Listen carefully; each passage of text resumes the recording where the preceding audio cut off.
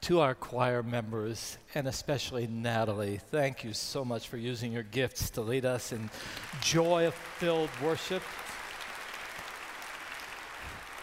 Natalie, every time I hear you play, I remember when I first heard you play, and it was right then, but amazing. Before you and your mom, Lynn, come up to read scripture for us, this is Mother's Day, so a special time, mom and daughter are getting to read. There are two other daughters, Julia and Kira, right? But they're not here. They'll be up playing or dancing another day. I have one just family matter for us all here this morning as we've gathered.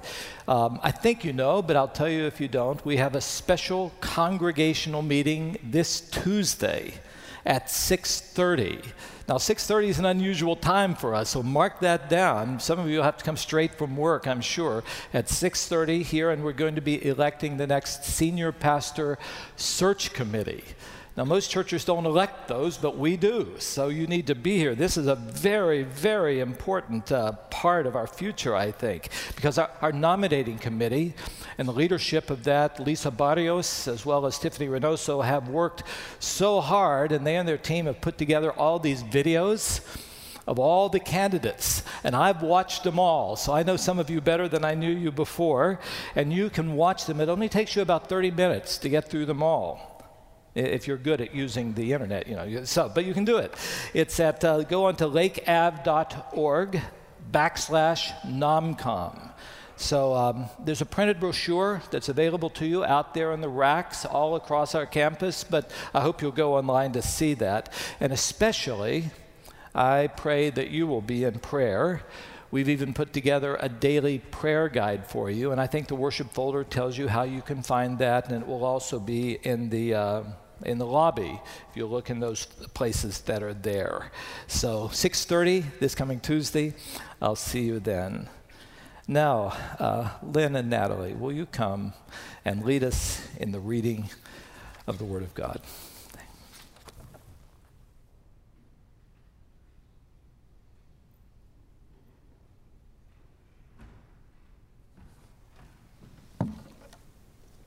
Well, I am Lynn Boberg. This is my daughter, Natalie, and we have been as a family at Lake Avenue for 16 years. I've served in children's church and VBS as a teacher, sorting pagers, and doing various things to get the lessons ready, and hosted a small group in our home for years. I've been a part of worship and arts here at Lake for the last 5 years, and last summer went on a missions trip to Paris to share the arts there. Our scripture reading today is from John 4:39 through 54. Let us stand for the reading of God's word. Many of the Samaritans believed in him because of the woman's testimony. He told me everything I ever did. So when the Samaritans came to him, they urged him to stay with them, and he stayed 2 days. And because of his words, many more became believers. They said to the woman, "We no longer believe just because of what you said. Now we have heard for ourselves, and we know that this man really is the Savior of the world." After the 2 days in Samaria, Jesus left for Galilee. Now Jesus himself had pointed out that a prophet has no honor in his own country. When he arrived at Galilee, the Galileans welcomed him. They had seen all that he had done in Jerusalem at the Passover festival, for they also had been there. Once more, he visited Cana in Galilee, where he had turned the water into wine, and there was a certain royal official whose son lay sick at Capernaum. When this man heard that Jesus had arrived in Galilee from Judea, he went to him and begged him to come and heal his son, who was close to death. "Unless you people see signs and wonders," Jesus told him, "you will never believe." The royal official said, "Sir, come down before my child dies." "Go," Jesus replied, "your son will live." The man took Jesus at his word and departed. While he was still on the way, his servants met him with the news that his boy was living. When he inquired as to the time when his son got better, they said to him, "Yesterday at 1 PM, the fever left him." Then the father realized that this was the exact time at which Jesus had said to him, "Your son will live." So he and his whole household believed. This was the second sign Jesus performed after coming from Judea to Galilee. This is the word of the Lord. You may be seated.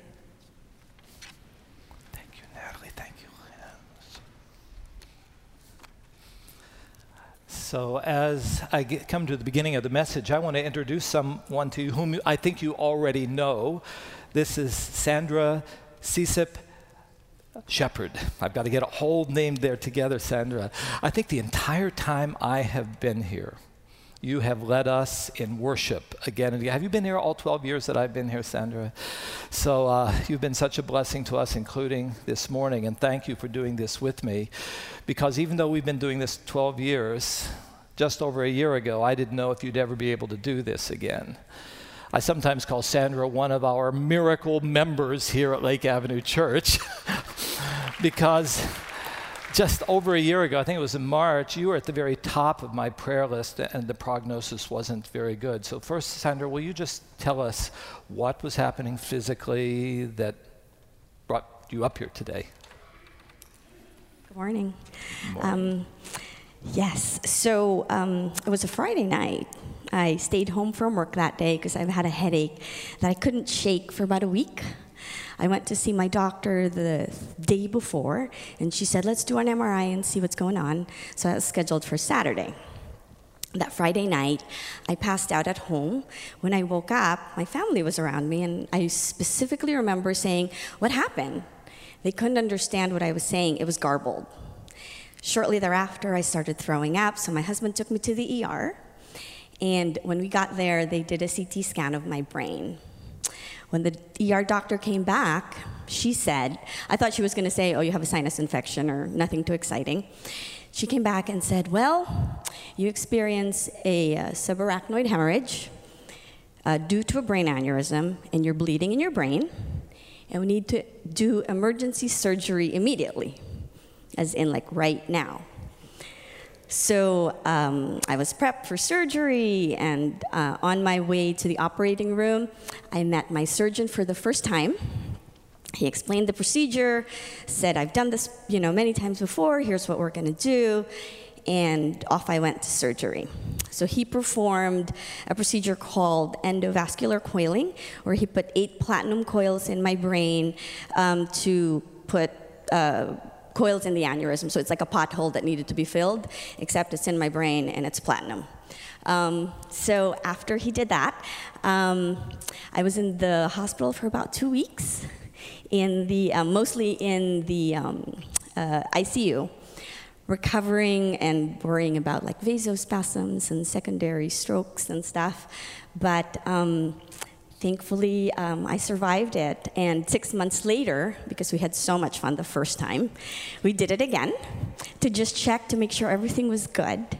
However, my aneurysm recanalized and grew a little bit more, so they had to put 2 more platinum stents. So if we're counting, we're on 10 platinum pieces in my brain, but for by the grace of God, I'm okay.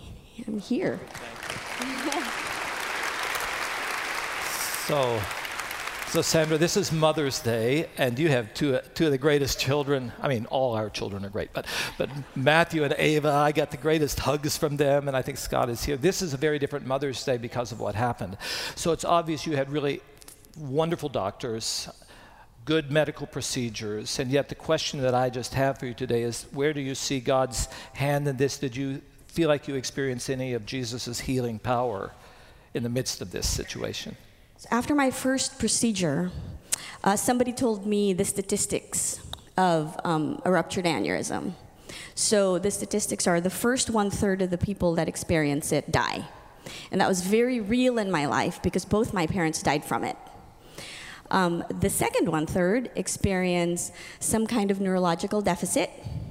So the statistics were not in my favor. However, I'm a child of the God of miracles, and I belong to the last 1/3 where I am, for by the grace of God, just completely healed, and I'm here back to normal, back to work, back serving here, and I'm so grateful for everyone that prayed for me and with me during that time. Well, Thank you so much, Sandra. You're here singing and just with your smile radiating. I thank God for you, and thank you for sharing with us today. God bless you. Have a happy Mother's Day, too. So, from our scripture reading and from me asking Sandra these questions, you know what this sermon's about, don't you? It's about faith and healing. So let me just tell you from the anytime a pastor deals with faith and healing in a church, there are always challenges to this. So I'll tell you what some of them are, even from the text that we come to today. The first one is this, that Jesus healed people. So we know that the Jesus we follow can, but he did not heal everyone. You have to make note of that. I mean, in last week's sermon, it was a powerful sermon, Jeff. When he preached about this Jesus coming to this pool at Bethesda, and there he saw the man who was infirm. Do you remember? But that text tells us that he wasn't the only one there. It tells us that a great number of disabled people were lying there by the pool. Jesus healed only one of them. So sometimes people are upset by that, but that's the way it is. And so I don't think we should ever be surprised when not everyone that we pray for in a church experiences the kind of healing that Sandra has given testimony to. But I do know that sometimes that leads to people being frustrated. How can I get God to do for me what he did for somebody else? That brings me to the second thing I want to say to you about this. Healing miracles are wonderful. I mean, you applauded, right? They are wonderful. But physical healings are temporary. As far as I know, none of the people that Jesus healed over 2,000 years ago are still alive. Any of you here today? Therefore, as Jesus forcefully says in this text and in others that we're going to be seeing later, miracles of physical healing are only signs. They point to something much bigger. They're temporary acts that point us to something much, much better. And what it really points us to is that the Jesus that we follow has the power to heal, and that this divine healing someday will be complete. And when it's complete, it will be eternal. Therefore, in a church like ours, I think we have to be on our guard against something that is clear was happening back in Jesus' day, in that people only wanted the temporary sign more than they wanted Jesus. It's so easy for that thing we want to have to become our idol, as they really seem to have been when Jesus was dealing with the people in his home area there in our text today. And the third thing I want to say to you is this. That's the reason I wanted to ask Sandra the second question. God sometimes heals through supernatural means. I believe that in my whole heart. But he also heals through other natural ones. And sometimes, I think when a person experiences healing, it involves both of those. God breaking in and doing something supernatural, but also the use of natural means, as I think was the case with Sandra, and one of the reasons I wanted you to come and share with us. So you see, if you hold, I hope you're with me here, right, to a biblical view of creation, then you believe that everything that is made in this world was created by our Father. Therefore, the medicines, when they're used properly, and it was good when he made it, when the medicines that we discover are used properly, that's still using a part of what God has created. It's a part of his healing. And medical procedures are also a part of God's truth. And he's given us as people made in his image the ability to do this medical research, to be able to discover how procedures might actually lead to healing. But ultimately, all of that comes from God. So when anybody is healed in any way and for any reason, I think it should lead us to give thanksgiving and praise to God. Now, just wanted you to see how I see healing in the life of the church. From all of this, here at Lake Avenue Church, we pray for God's miraculous healing. When people come to us who are sick or infirm, and I'll tell you, we have a lot of stories that I could have brought up here today to talk to you about God's supernatural healing power. As we pray, we look to a number of texts, but especially to James chapter 5, verses 14 and following, that teaches us that God's supernatural healing power is often evidenced within the prayer life of your local church family. Do you know that? It tells us that when there's somebody in your church who is sick or infirm, that what should happen is you should call the spiritual leadership of your church. That spiritual leadership should anoint with oil, lay on hands, pray for your healing. We do that here. And we're going to give you an opportunity to come and have us just pray for you briefly at the end of my message today, for yourself or perhaps for somebody else, like the man we see in our message today. At the same time, we pray that God will give you good doctors. And we thank God for good medical research that lead to new healing processes and medicines. And many of you are involved in that kind of work. When any person gets well, we give praise to God. Amen? Amen. I know, I sense that in your heart that you do. So with that in mind, let's look at this story of Jesus healing a little child. Now we've got to see the setting, because really to get this, you have to get back to earlier in John chapter 4, in which we are going to see what I call genuine faith that is found among very unexpected people. Genuine faith in Jesus that makes a difference in lives that are found among very unexpected people.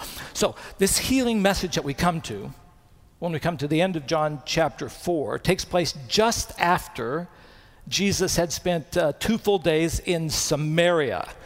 Now, if you know anything about it, you may not. Samaria was a place and a people who came from a completely different ethnicity than the Jewish people, and they held a very different religion from the Jewish people. Jewish people and Samaritans, because of those and other reasons, I'll tell you, they avoided one another like a plague. Jewish people wouldn't even go through Samaria. But Jesus was different, as he always is. Jesus intentionally went through Samaria. He could have gone another way, and he met this woman, the Samaritan woman, who ends up being saved because of her faith. I'll tell you, that woman was a person that his whole culture, all of his people would have said, you shouldn't even talk to any woman out there in the world, because Jewish rabbis weren't supposed to do that. But you especially shouldn't talk to a Samaritan woman, and especially not a Samaritan woman like this one, who had been married 5 times, and at this point was living with her 6th man. So I hope you kind of see what's going on here. But Jesus did, and her life was healed. Her life was turned around by faith in Jesus. And it led to her doing what we see so often when a person's life is actually rescued. I saw it with my father when he first came to faith. She went out and told everybody about Jesus. And I'll tell you, just through her testimony, almost the whole city was saved. You can see verse 39, many of the Samaritans from that town, it was the town of Sychar, believed in Jesus because of the woman's testimony. So see, here's the thing I want you to see. I've tried to show you this throughout the New Testament. Jesus personally stepped into the lives of people who usually were polarized from one another, would have nothing to do with one another. So in what ways were they different? Different in gender. A man wasn't supposed to speak to a woman in their culture, especially a woman like this one. 2, a difference in ethnicity. A Jew wasn't supposed to spend any time with a Samaritan, especially to enter into a meaningful conversation. And 3, a different religion. A faithful Jew, especially in Galilee, especially a rabbi, should not be out there respectfully dialoguing with a person from another religion. But what we see Jesus doing here is healing, bringing together all this brokenness in this world that he loves, and he says, I'm not going to leave it that way. When I'm done, there's going to be one kingdom of God and one family of God. And it's going to be made up of every tribe and every language. Have you ever heard me preach this before? Every language and every nation, we see Jesus doing this. He steps in to all of that brokenness that needs to be healed and brought together to bring good news of hope and salvation. So after this remarkable work in Samaria, we come to John 4:42, and he goes back into his hometown area and into Galilee. Now, in Samaria, you heard it, All these people came to faith in Jesus without any signs, without any miracles taking place. The people there just simply believed the word that was spoken to them. So look again at verse 42. These new believers said to the woman at the well, "We no longer believe because of what you said. Now we have heard for ourselves, and we know that this man really is the Savior of the world." See, it didn't take any big signs. They just heard it, knew it, they came to believe. So, in verse 42, Jesus returned to being with his own people in Galilee. You would expect, man, if he can do this among Samaritans, he'll really be able to connect with his own people. And earlier on in chapter 2, he had been among his own people, and he'd done miracles, but it reports this: Jesus would not entrust himself to them, for he knew all people. He knew what was in each person. Now, so he comes in to the encounter.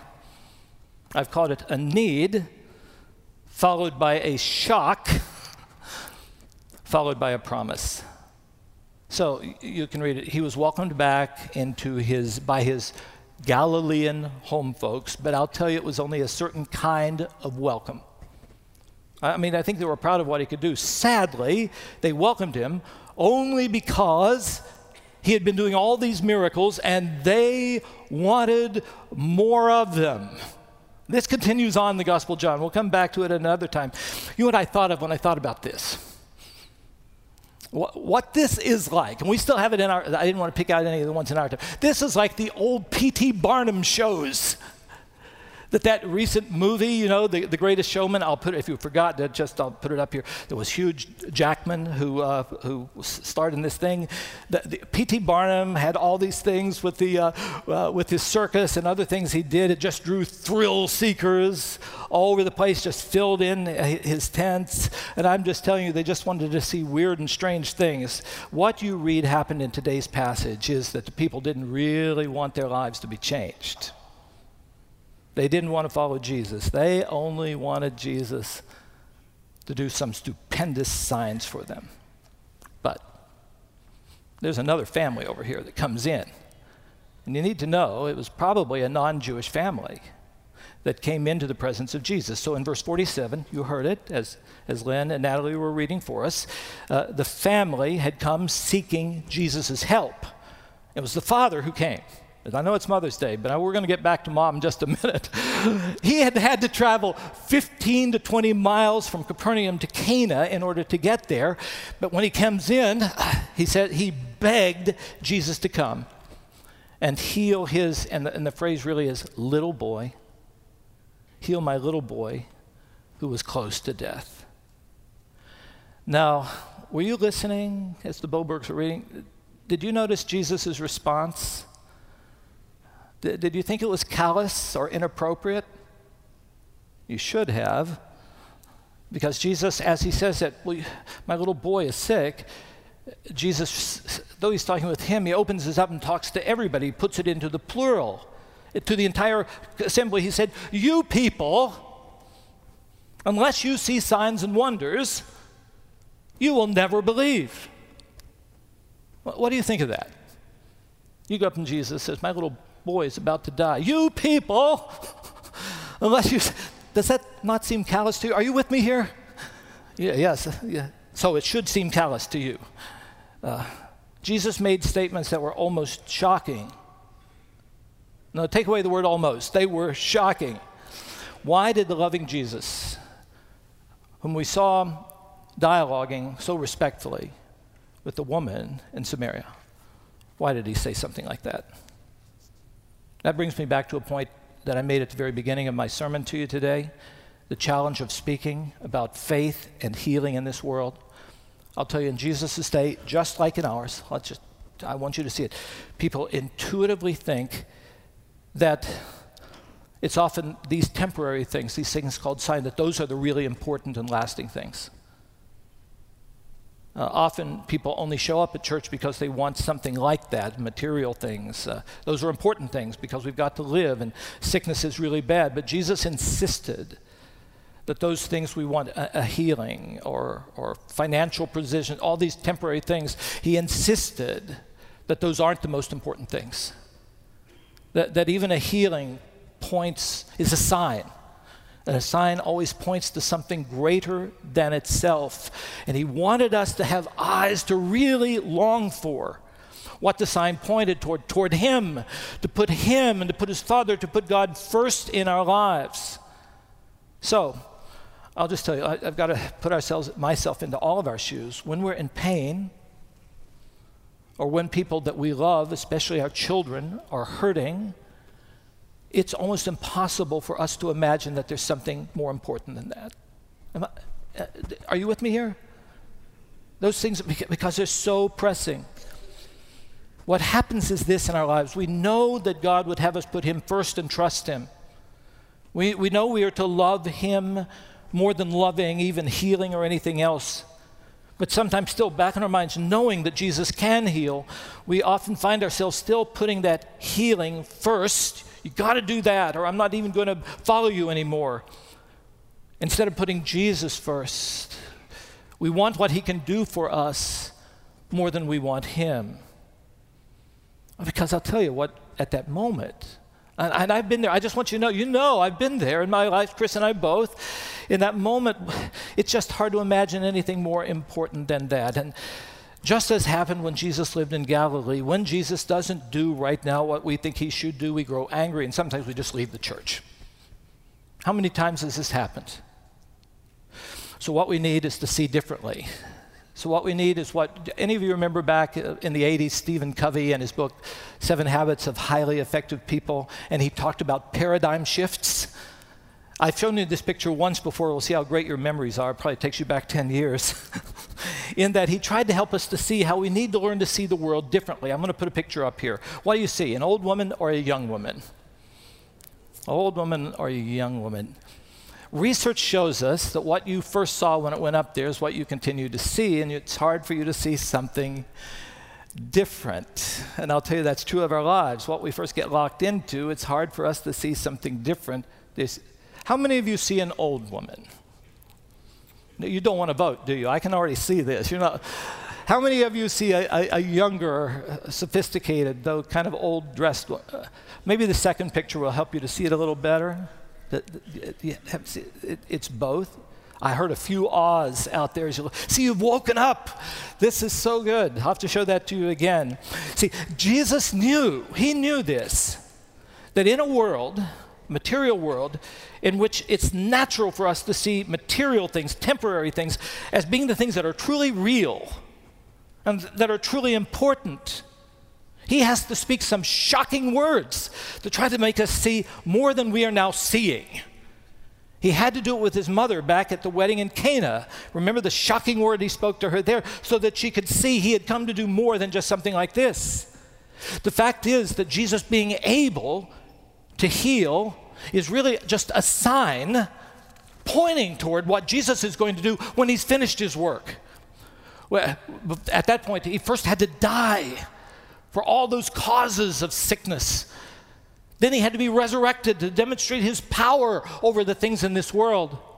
Then he would have to give his Holy Spirit who could do his work, and the church in which the Holy Spirit is at work.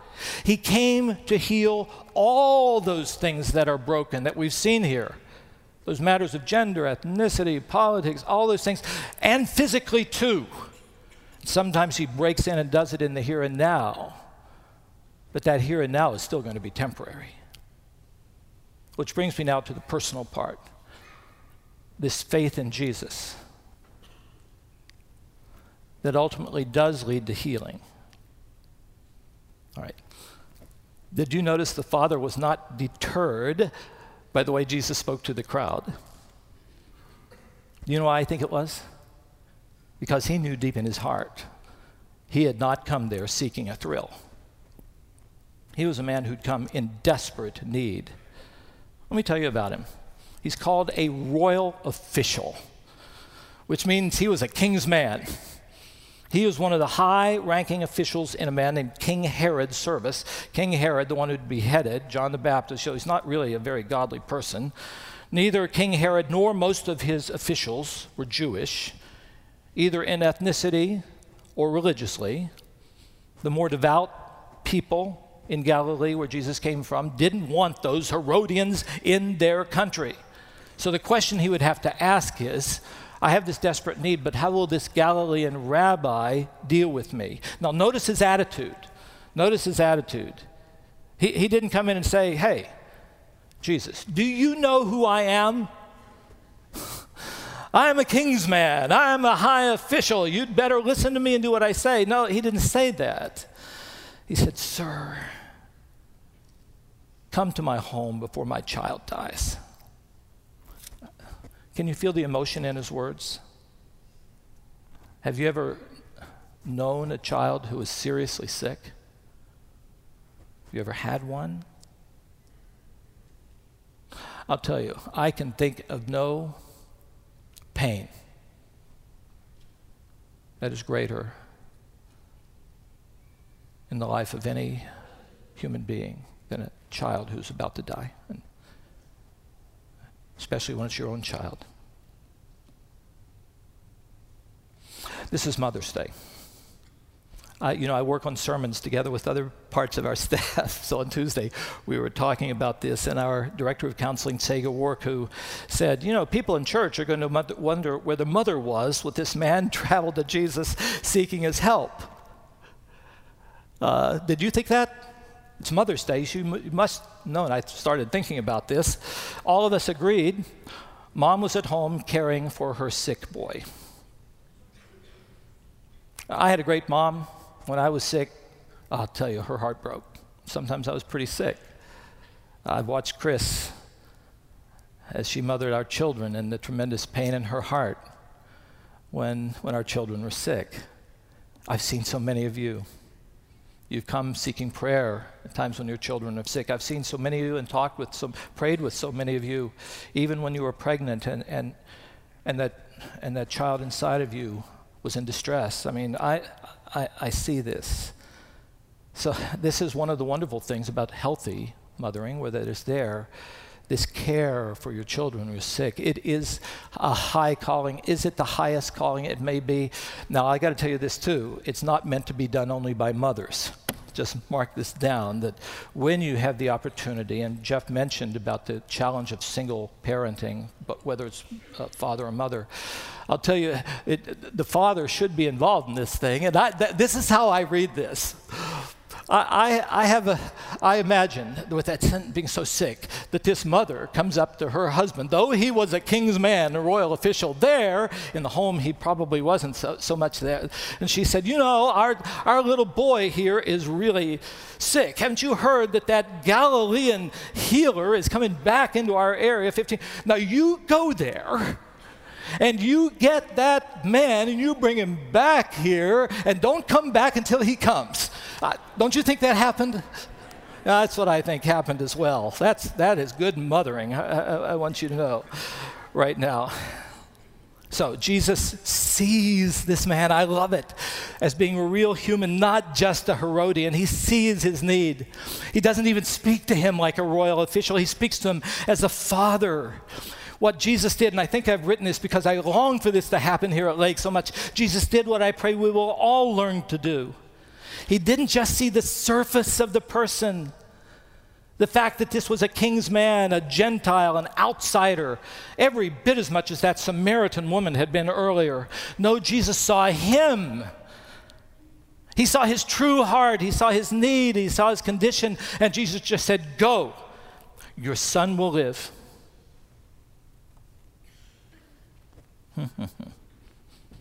Now think about this man. He just trusted Jesus. He didn't insist on seeing the miracle. He didn't complain that Jesus wasn't going to go with him. He simply did what Jesus said. Verse 50, the man took Jesus at his word. That's what I want us to learn to do. And then he departed. It was a 16 to 20 mile journey. He couldn't call Uber or Lyft. Can you imagine the trip? I imagine a lot of us wondering, if I'd been him, was that real? I just left there. That guy just said, go home, he's healed. Should I trust that Galilean? Why on earth? And mostly, what is my wife going to say when I show up without him being with me? That's how I think it's going on.